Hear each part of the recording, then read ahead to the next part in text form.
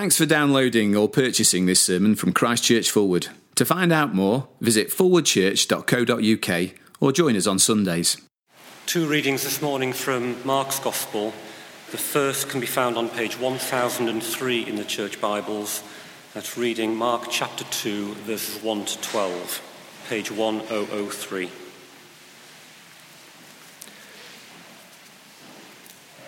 A few days later, when Jesus again entered Capernaum, the people heard that he had come home. So many gathered that there was no room left, not even outside the door, and he preached the word to them. Some men came, bringing to him a paralytic, carried by 4 of them. Since they could not get him to Jesus because of the crowd, they made an opening in the roof above Jesus and, after digging through it, lowered the mat the paralyzed man was lying on. When Jesus saw their faith, he said to the paralytic, "Son, your sins are forgiven." Now some teachers of the law were sitting there, thinking to themselves, "Why does this fellow talk like that? He's blaspheming. Who can forgive sins but God alone?" Immediately Jesus knew in his spirit that this was what they were thinking in their hearts, and he said to them, "Why are you thinking these things? Which is easier, to say to the paralytic, 'Your sins are forgiven,' or to say, 'Get up, take your mat and walk'? But that you may know that the Son of Man has authority on earth to forgive sins." He said to the paralytic, "I tell you, get up, take your mat and go home." He got up, took his mat, and walked out in full view of them all. This amazed everyone, and they praised God, saying, "We have never seen anything like this." And the second reading is on page 1012, reading Mark chapter 8, verses 31 to 38, page 1012.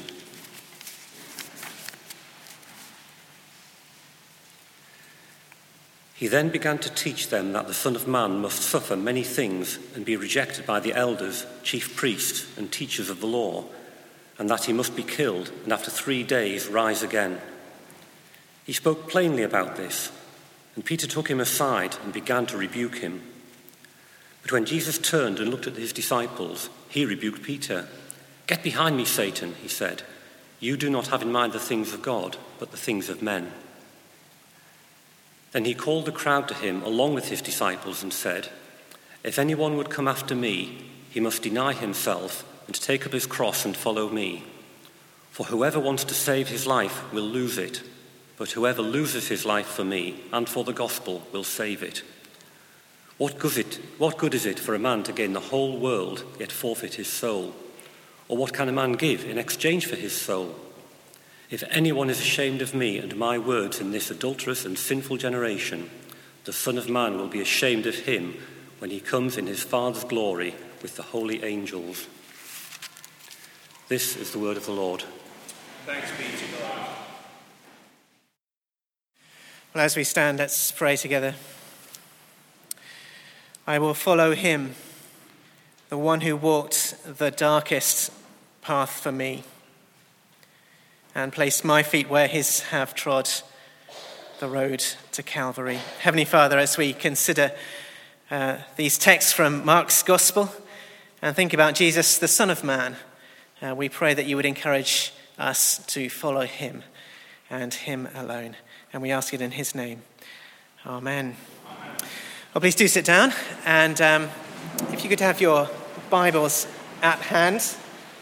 Perhaps the first of our readings this morning, that's from Mark chapter 2. You find that on page 1003, ready to look at. We'll be looking at that in just a moment.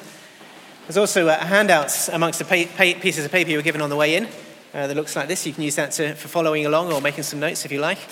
So do make use of that if you want to. Now, I wonder what comes to mind when I say the word victory to you. I guess if I was to ask that back in 1944, 70 years ago, there would have been only one kind of victory on people's minds. So the kind of victory encouraged by that war poster that I've printed out on the handout, the first side of the handout. A victory which comes, the nation was assured at the time, through their courage and their cheerfulness and their resolution. So if you to look back in time, you might think about one kind of victory, or to look at different parts of the world today, you might think about different kinds of victory. If you were to ask people in other parts of the world today, you might get answers that with a similar focus on war and violence and military victory. So think about the ISIS fighter in Iraq, for example, dreaming of victory through violent jihad as he paints an Arabic N on his Christian neighbour's house, N for Nazrani or Christian, marking that house out for persecution. I guess in the prosperous West, where we live, and Phil was a prime example of all of that, I guess our experience of the emotions of victory and defeat are going to be rather more muted and indirect. It might be that moment late in the evening, very late perhaps, when the last child finally, well, at least we hope, falls asleep. It might be that feeling some days of getting to the end of a to-do list, that feeling of triumph that you've taken on the day and you've won. Yes, I got to the end of it. Or for many of us, perhaps all of us from time to time, that feeling of victory will come indirectly, through a proxy, through watching sport, for example. I think of those scenes in Berlin recently when the triumphant German football team returned to jubilant fans, or cheering spectators at the Commonwealth Games, or you can pick your favourite sporting moment, that euphoria of victory in sport. Well, I'm going to make a pretty big and outrageous claim this morning. I'm going to claim that whenever we experience that feeling of victorious euphoria, what our hearts are really yearning for is a much greater and more glorious victory than that. Our hearts are yearning for nothing less than a victory in the whole of life, and over death and evil forever. Those experiences of victory that we have in this life are but a pale shadow of the real thing to come. I guess all of us aspire to some kind of victory. And I could ask you this morning, what kind of victory are you pushing for? What kind of success are you looking for in life? What kind of victories do you want to be a part of?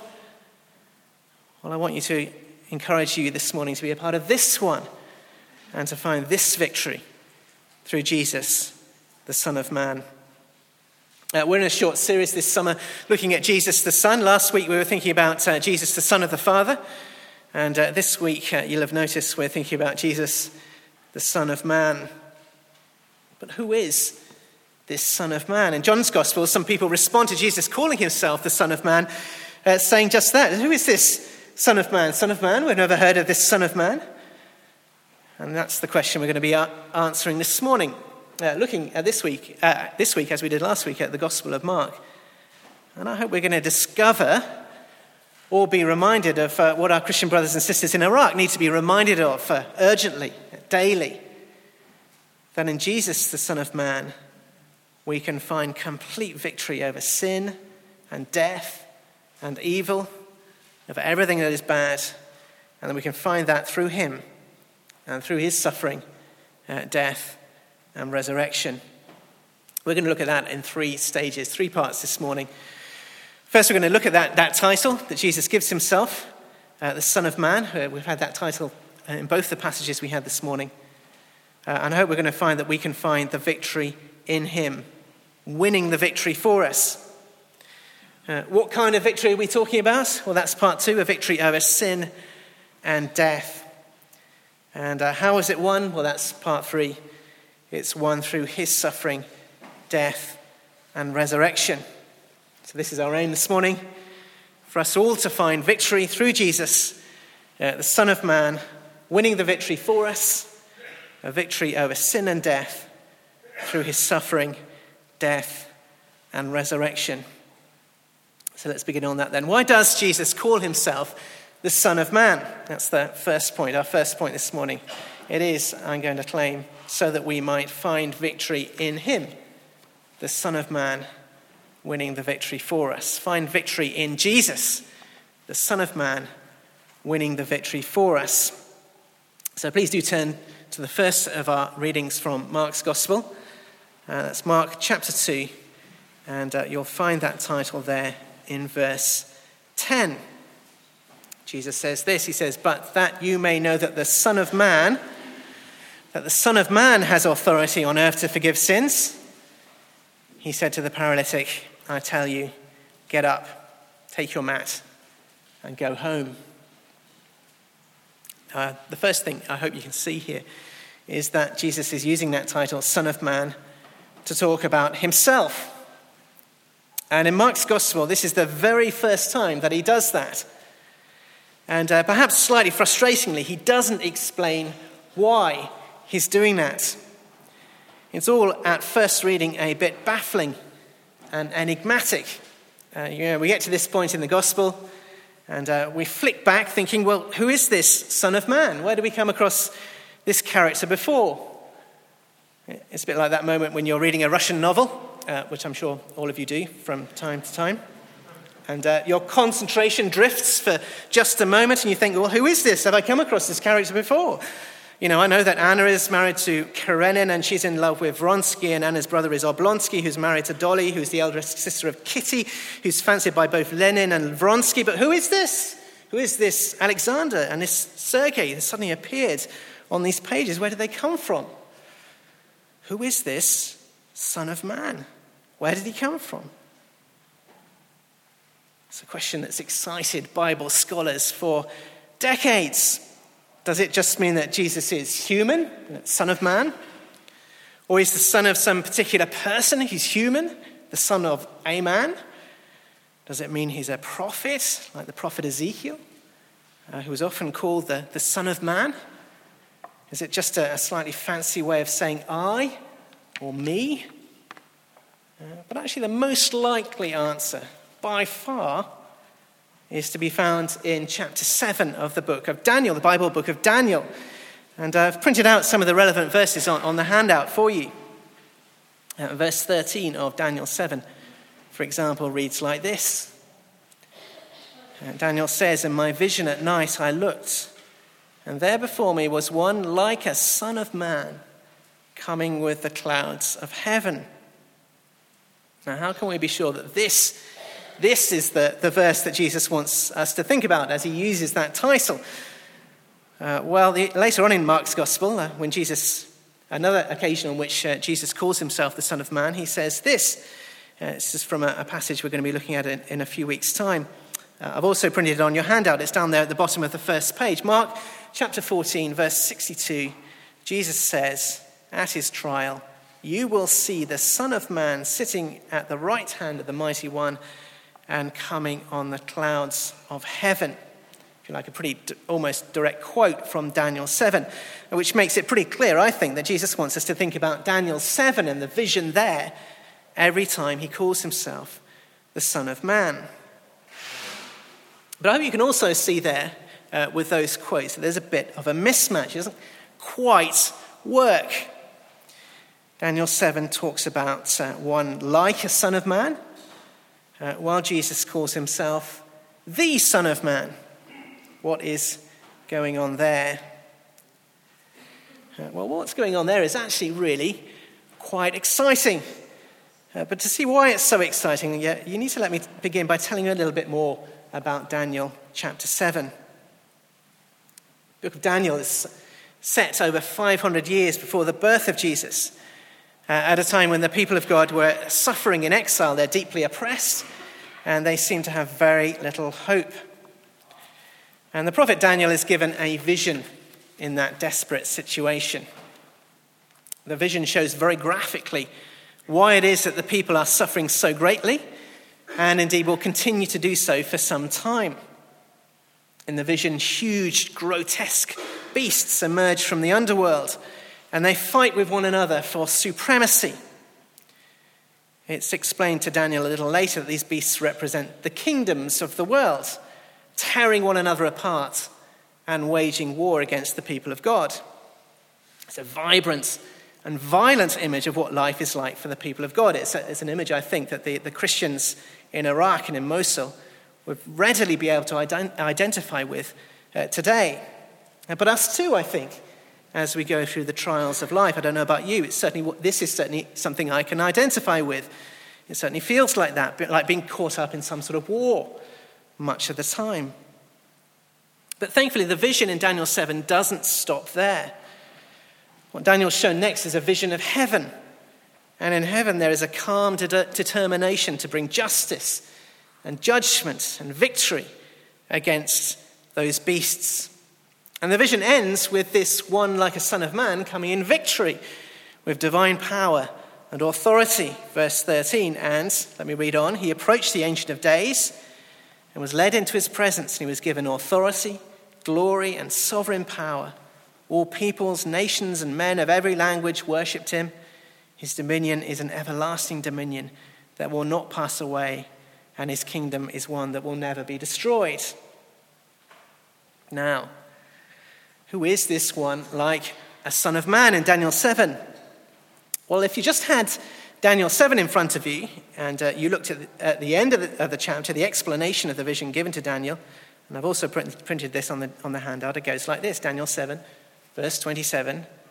Then the sovereignty, power, and greatness of the kingdoms under the whole heaven will be handed over to the saints, the people of the Most High, that is, the people of God, Daniel's people. His kingdom will be an everlasting kingdom, and all rulers will worship and obey him. Now, Daniel 7 ends with Daniel telling us he felt deeply troubled by all that he'd seen and heard. Why? Because the vision shows him that the persecution and suffering of his people is actually going to get worse, not better as he was hoping. And indeed, that's going to last for hundreds and hundreds of years. No wonder, as he tells us, his face went pale as he heard it. But the vision also showed him that in the end, there would be hope. What is shown and told is that in the end, all the warring, violent, oppressive kingdoms of the world will be decisively and finally defeated and destroyed. And God's people will be part of a kingdom that will last forever. And by the end of the book of Daniel, we're told that even the people of God who had died under the oppression are going to be a part of that. You know, this is going to be a comprehensive victory in every possible way, forever, even over death itself. But despite all that, there is a problem. You see, by the time we finish reading the first part of the Bible, what we call the Old Testament, we know there is a big problem with that vision. The problem is the people of God.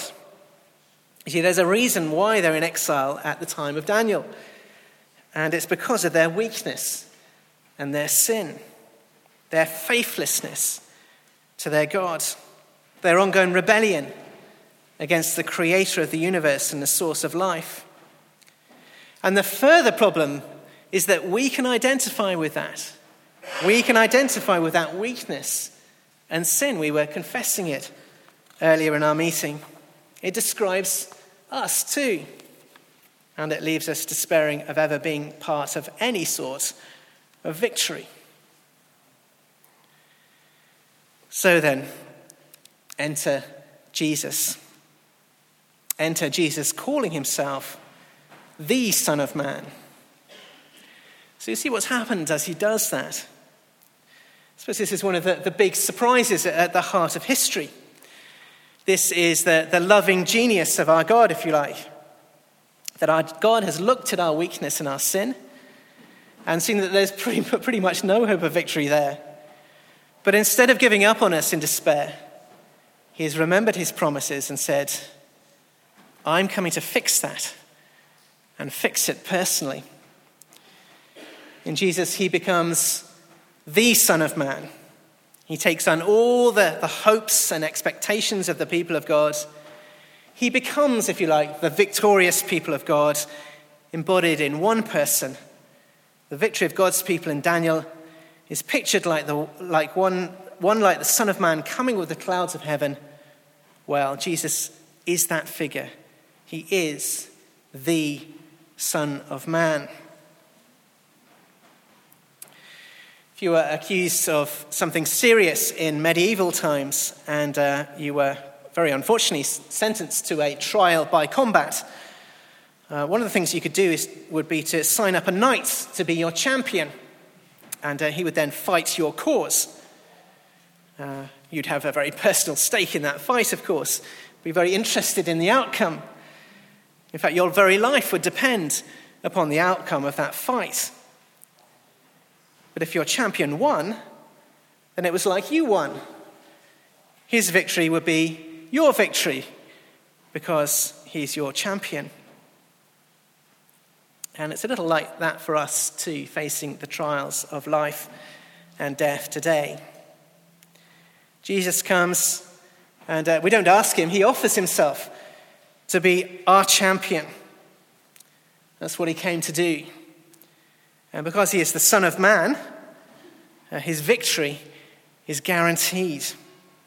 We just have to say yes and follow him and trust him and cling to him, and his victory will be our victory. And I just need to ask you this morning, if you haven't done that yet, why not? And I need to ask you, if you have, why would you ever think of letting go? But what kind of victory are we talking about here? You might have thought from all this imagery and talk of battles and wars and trials by combat and champions that we must be talking about some kind of political or military victory. And the people of Jesus' day may well have been thinking in those kinds of terms too. They do seem to have been hoping for a military leader like those that they have had in the past, like King David, for example. Charging through their enemies or in a flurry of severed heads and foreskins. But this is the second big surprise coming to us this morning. This is a very, very different kind of victory. The victory Jesus came to bring was much greater than that, in fact. It was nothing less than a victory over death and sin. And this takes us back to our reading from Mark chapter 2. We don't have time this morning to go into all the detail of this story, but we do have time to grasp this one point, that the victory Jesus came to bring as the Son of Man was nothing less than a victory over death and sin. Now, even at this very early stage in Mark's Gospel, Jesus has already demonstrated his authority over the forces of death and evil. He's driven out evil spirits who wanted people to die. He's restored life to people at death's door, and he's cleansed people who look like, if you like, they're the living dead. And you can tell that the people who have gathered at this house in Mark chapter 2 are expecting more of the same, and they're desperate to be a part of it because it's so amazing. Not least these friends who come carrying a paralytic, stretched out on a pallet like a dead man. And they're so desperate to be a part of it, in fact, that they go up onto the flat roof and they dig their way through to get to Jesus. Now, as they do that, you can imagine what they're hoping for and expecting as they lower their friend in front of Jesus. But look with me at what they get when they do that. Verse 5. When Jesus saw their faith, he said to the paralytic, "Son, your sins are forgiven." And that really does concentrate on our minds on who Jesus is and what he came to do. And you can see in the passage that it upsets the teachers of the law sitting there, who correctly think to themselves, who can forgive sins but God alone? Healing, they're kind of happy about. Although they should have noticed, of course, that the kinds of healing that Jesus was doing were extraordinary, exceptional. Something that no one has ever done before or since. But forgiving sins, they know instinctively that that's a job for God alone. But Jesus wants to show us both who he is and the kind of authority that he's come to bring, and that those two things are very intimately connected. He has come to defeat the power of death and evil, and he has come to defeat the power of sin, which lies behind all of that. And he's become with divine authority to do both those things. So he asks them a question, verse 9. Which is easier, he asks? To say to the paralytic, your sins are forgiven, or to say, get up, take your mat, and walk. And the answer to that, just in case you're wondering, is that they are both equally impossible. None of us can do any of those things. They're equally impossible apart from the power of God. Only God can forgive. Only God can do the kind of life-restoring miracles that Jesus has been doing. Do the one, and you can do the other. And so Jesus says, verse 10, but you may know that the Son of Man has authority on earth to forgive sins. He said to the paralytic, I tell you, get up, take your mat and go home. And he got up, took his mat and walked out in full view of them all. And this amazed everyone. They praised, and notice who they praised. They praised God, saying, we have never seen anything like this. Now, I suppose in many ways it has always been perhaps too easy for the people of God to pray to him and to ask things like, please restore our lives, please give us life, please simply destroy our enemies, and then everything will be fine. But that is to forget that what we all need to come to terms with in the end, and that is that we are, in many ways, we all have to accept this in the end, don't we? That we are our own worst enemies. This is especially so, of course, in our relationship with God. Our rebellion against him, our sin, is a rebellion against the very source of life. And so naturally puts us at risk of death. That sin needs to be dealt with.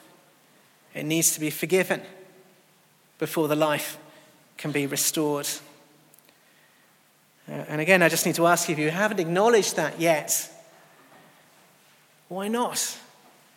And I do need to ask you, if you have acknowledged it, as we were acknowledging this earlier this morning, are you continuing to acknowledge it? Will you continue to acknowledge it?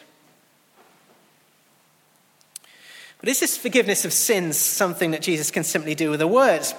I suppose if we just had this passage in front of us, we might think that. But read on in Mark's Gospel, and we find there's rather more to it than just a word. How does Jesus, the Son of Man, win his victory for us over death and sin?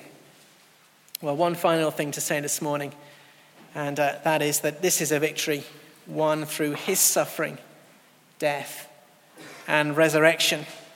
It's a victory won through his suffering, death, and resurrection. So turn with me very briefly to Mark chapter 8 and verses 31 to 38. It's page 1012 in your Bibles. And remember again what the big problem facing us is in the world. The problem for God's people is that they need rescuing from oppression and death at the hands of their enemies. Those enemies in many ways need to be destroyed. But the further problem is that God's people are so compromised, so caught up in that rebellion against God, so on side with their enemies really, so entwined in all of that something needs to be done to disentangle them. It's a very terrible mess. So how is Jesus, the Son of Man, going to bring about a victory for God's people given that mess? Well, verse 31 of chapter 8. Verse 31, he began to teach them that the Son of Man must suffer many things and be rejected by the elders, chief priests, and teachers of the law, and that he must be killed and after 3 days rise again. This then is the drastic solution of God. This is what the Son of Man came to do. Basically, the plan is for Jesus as the Son of Man to take all of that upon himself, all of it, all the suffering, all the death, all the culpability, all the sober fact that God's people are in many ways morally responsible for their miserable condition, all of that sin, all of that guilt, take it upon himself in his death, and then, after 3 days, he can rise in victory.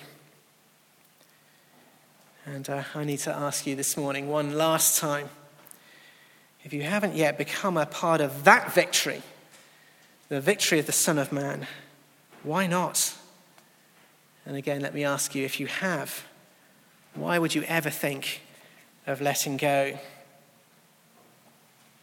Or to put it another way, we don't need war posters today saying that our courage, our cheerfulness, our resolution will bring us victory, as we needed 70 years ago. We need new posters saying something like this: his courage, his love for us, his resolution will bring us victory. And as we finish this morning, let me just take you back to that scene in Mark chapter 2 we were looking at earlier, as that group of men bring their friend on the mat. And think with me for a moment about their hopes and aspirations and expectations as they were doing that. I suppose we could say that they were hoping for something extraordinary, something beyond their wildest dreams. But what that story tells us is that what they were hoping for, although they were expressing great faith, commendable faith as they were hoping for it, what they were hoping for was too small. Their aspirations were too low. So think about your hopes and aspirations in life. What are you wanting success in? Where are you wanting victory? What kinds of victories do you want to be a part of? Let me ask you again, are your dreams in life too small? You might like to think about this next time you cry out in triumphant joy. It might be because you got the children to bed, finally. It might be because you got to the end of your to-do list. It might be some sporting event where you cry out with people around you, sort of pumping the air in joy.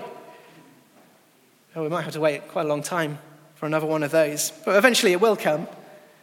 But use that moment of euphoria, that moment of sporting euphoria as a trigger. Use that victory to think about this victory, because this is what our gracious God wants for all of us to find this morning, to find in Jesus, the Son of Man, a victory over nothing less than death and sin, a victory won for us through his suffering, death, and resurrection. Let's pray together.